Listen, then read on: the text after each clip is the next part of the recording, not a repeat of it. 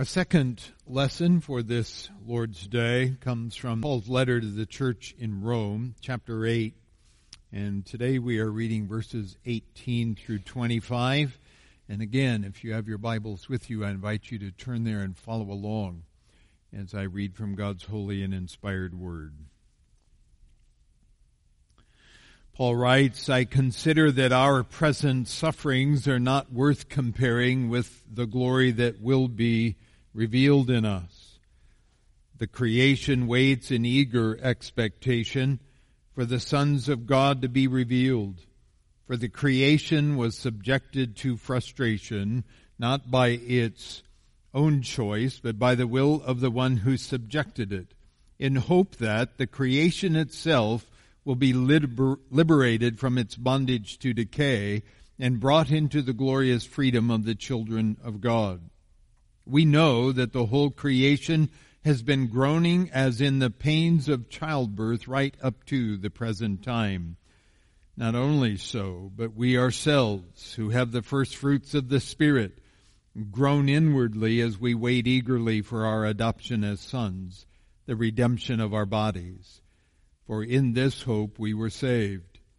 But hope that is seen is no hope at all. Who hopes for what he already has? But if we hope for what we do not yet have, we wait for it patiently.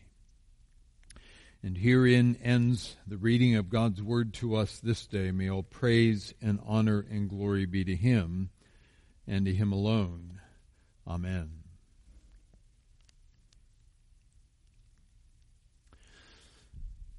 As we concluded last week, you may have felt that the final phrase of the final verse was neglected to a certain degree, and you would be right. Verse 17 declared, and if children, then heirs, heirs of God and fellow heirs with Christ, provided we suffer with him in order that we may also be glorified with him.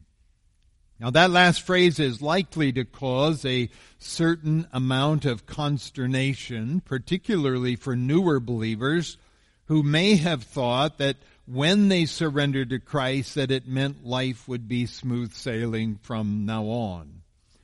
There are prosperity gospel types that will espouse such ideas, and if that was your impression, I trust that by now you have been disabused of that pie in the sky type of theology. Any minister or evangelist who seeks to attract people to Christ with such deceptive promises is not worth listening to, for they do not know their scriptures. Jesus never promised such things to his disciples. To the contrary, he told them, remember the word that I said to you, a servant is not greater than his master. If they persecuted me, they will also persecute you. Now that was not only a word of warning to the first disciples, but it was a truth that would apply to all disciples, for the simple fact that when the Spirit of God regenerates believers to eternal life, their citizenship changes. They go from being of this world to being of the kingdom of God. That change of address generates animosity from the world to one degree or another. Now, we do not know at the time of Paul's writing this letter whether he had in mind any specific suffering that these saints in Rome may have been undergoing. But his point is that we should not be surprised at our suffering, nor discouraged by it. For it is a way in which our communal connection with Christ can be experienced. 2 Corinthians 1:5 says, for as we share abundantly in Christ's sufferings, so through Christ we share abundantly in comfort too. Philippians 3:10 says, that I may know him and the power of his resurrection, and may share his sufferings, becoming like him in his death.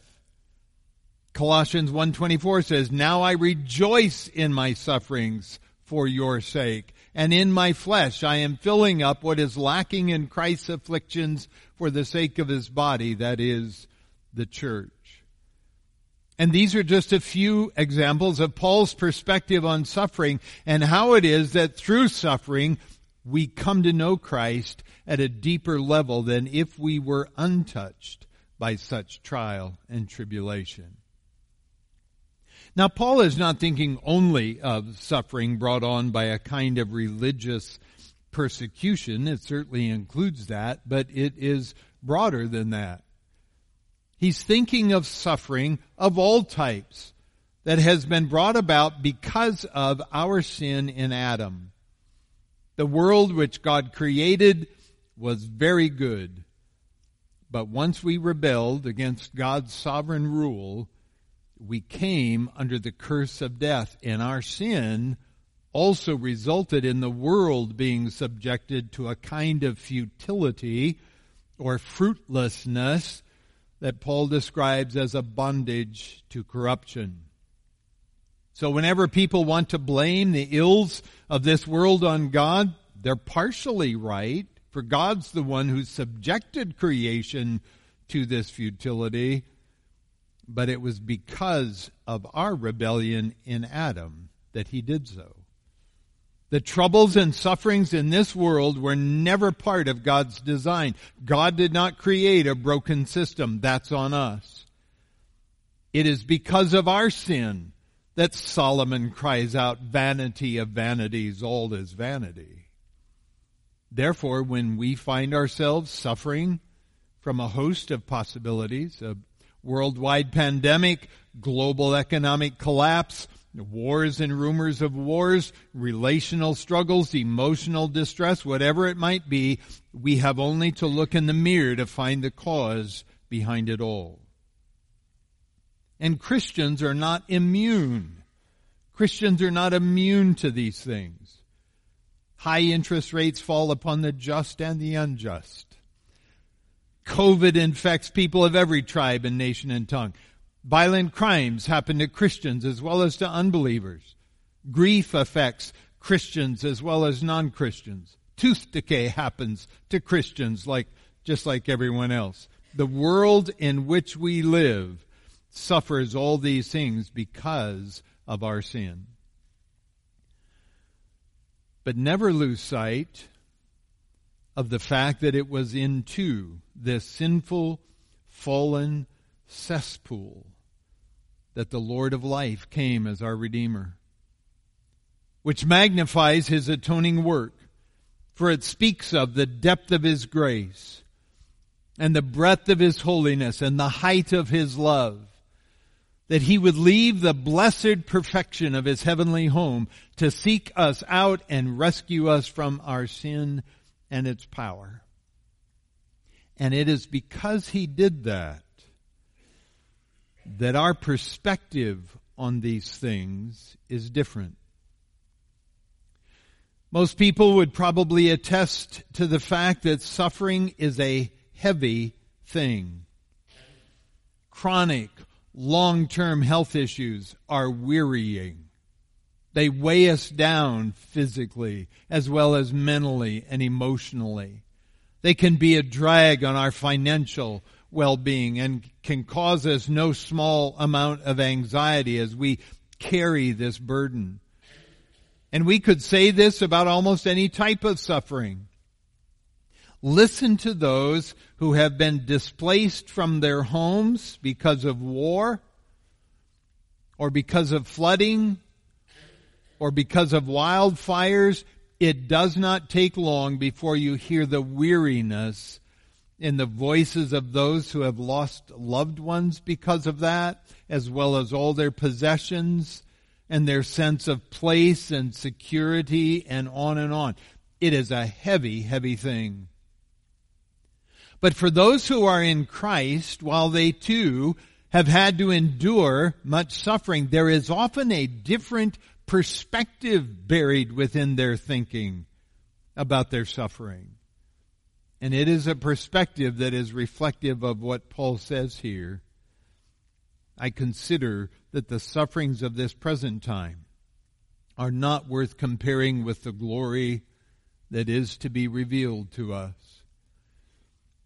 While Christians are not immune to suffering, they have an advantage that unbelievers do not. They have the presence of God's own Spirit abiding within them, comforting them, embracing them, sustaining them, persuading them that their suffering is not for their punishment or their destruction, it is for their spiritual benefit.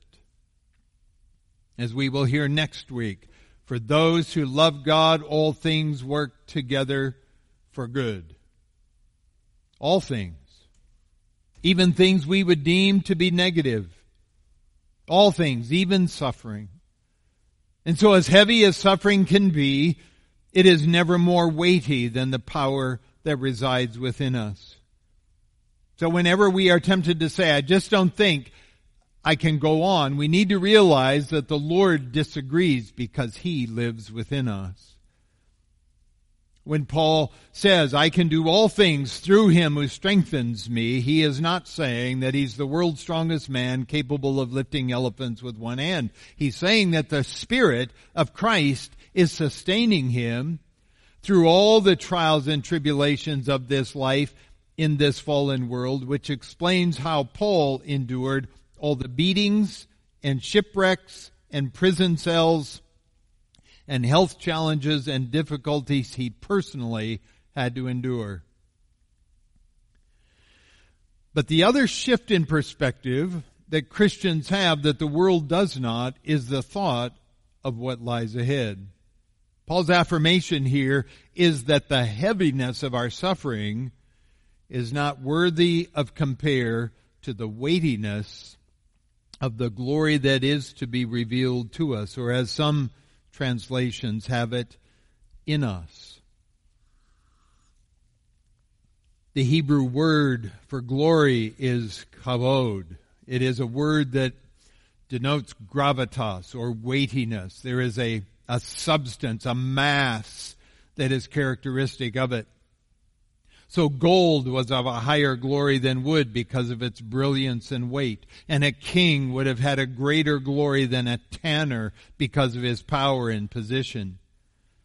But there was no greater glory than that glory associated with God when it was displayed atop Mount Sinai, or later when it filled the tabernacle, and then later still the Holy of Holies in the temple.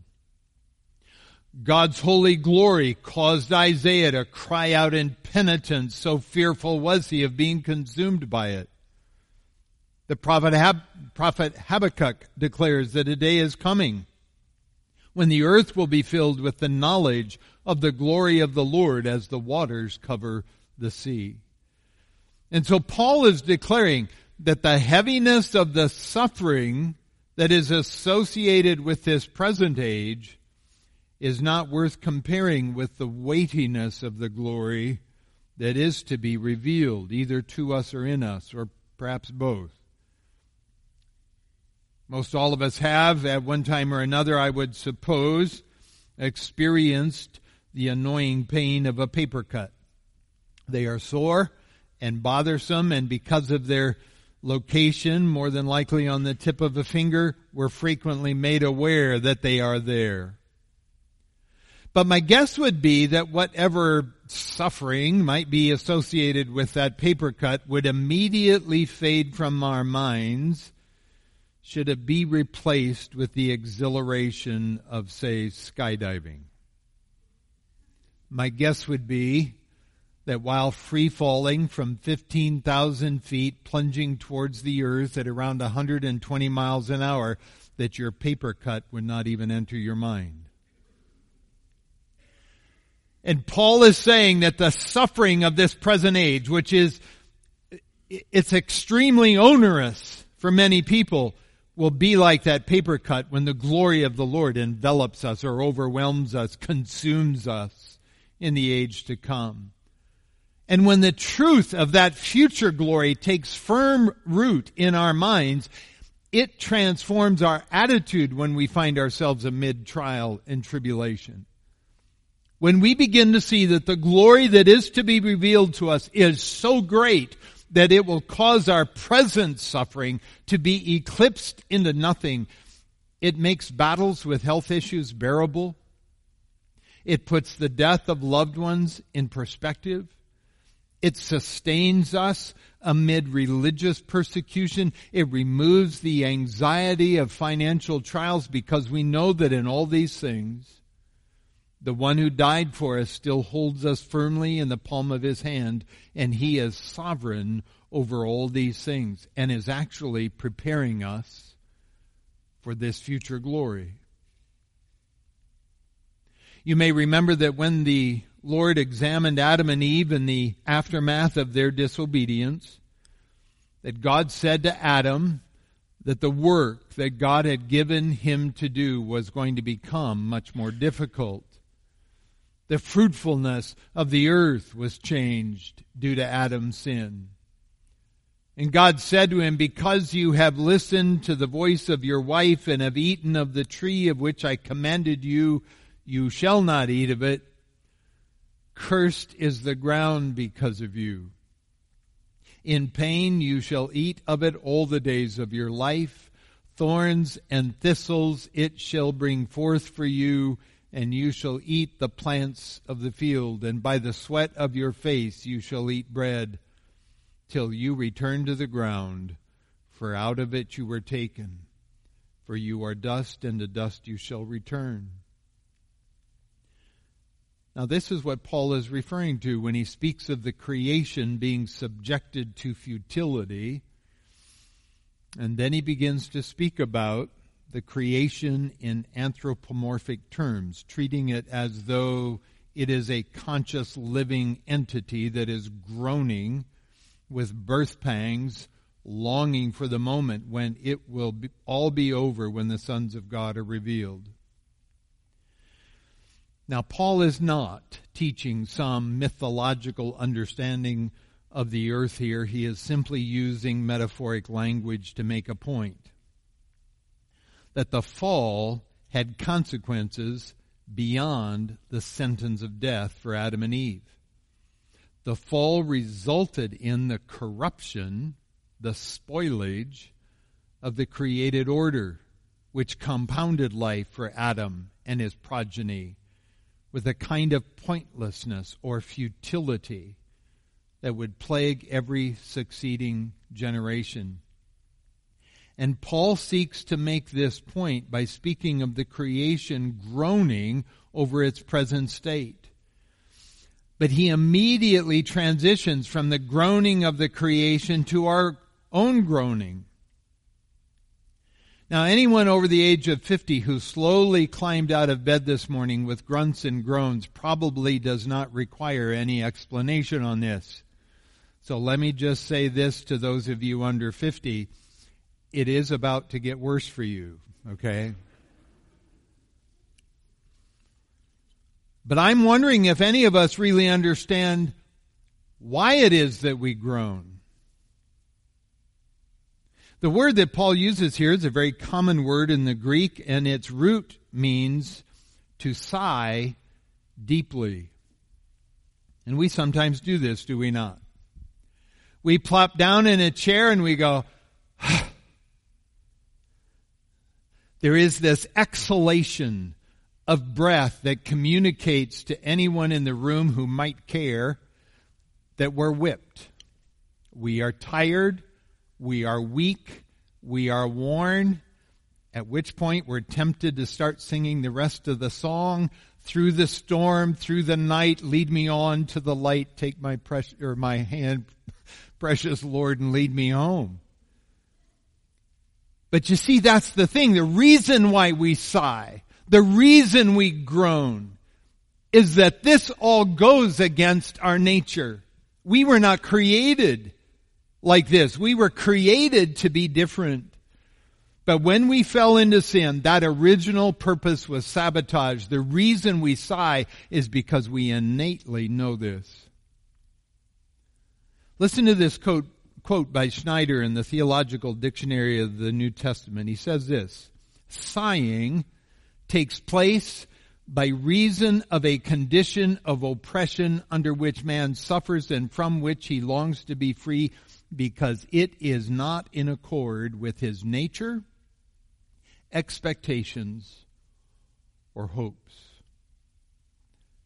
This is why Paul writes to the Corinthians, "For we know that if the tent that is our earthly home is destroyed, we have a building from God, a house not made with hands, eternal in the heavens. For in this tent we groan, longing to put on our heavenly dwelling, if indeed by putting it on we may not be found naked.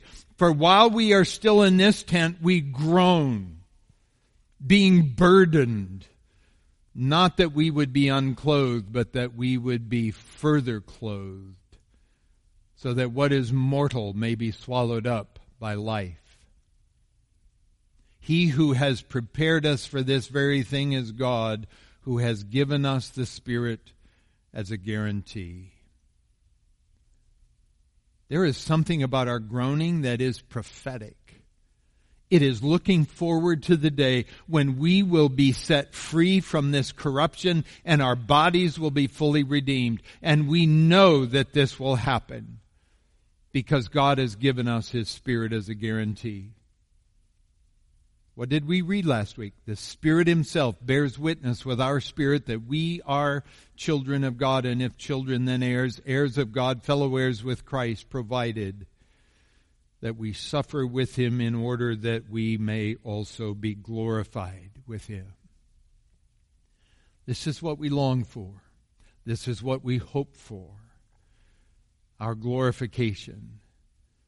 And we have been given a taste of this redemption by the justification that we have experienced by God's grace through faith in Christ, the gift of God's Spirit who is wooing us into ever deepening fellowship with the Father, is engaged in applying the atoning work of Christ to us, transforming us more and more into the image of the Son, empowering our sanctification and helping us in the mortification of the flesh.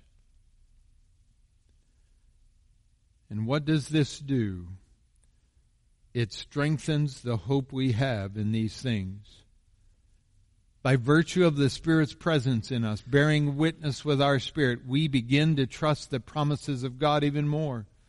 The initial doubts we may have had when we first believed begin to evaporate as they are replaced with further testimony from the Spirit that God's promises are sure and all that Christ has proclaimed will come to be.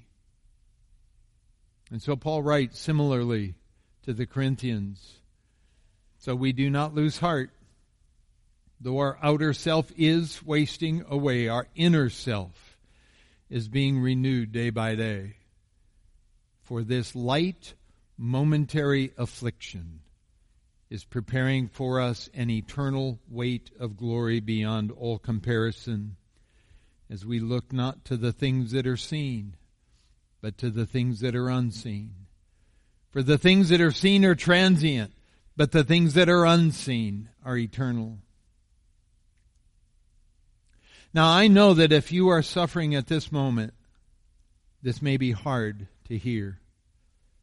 It may be that the pain of every day is such that you just do not know how you can go one more mile, one more hour, one more step, even one more minute. But if you are in Christ, then you need to know that Christ is also in you. His Spirit abides in you, and He is engaged in a work in you that is transforming you to bear the weight of glory. What awaits every person who is in Christ is an eternity filled with wonders beyond our expectations. So God must be busy with this spiritual reformation in us. And we must be busy with it as well, putting to death the deeds of the body as we talked about last week. And in that busyness, we must also begin to change our focus looking not to the things that are seen, but to the things that are unseen. For the things that are seen are transient, but the things that are unseen are eternal.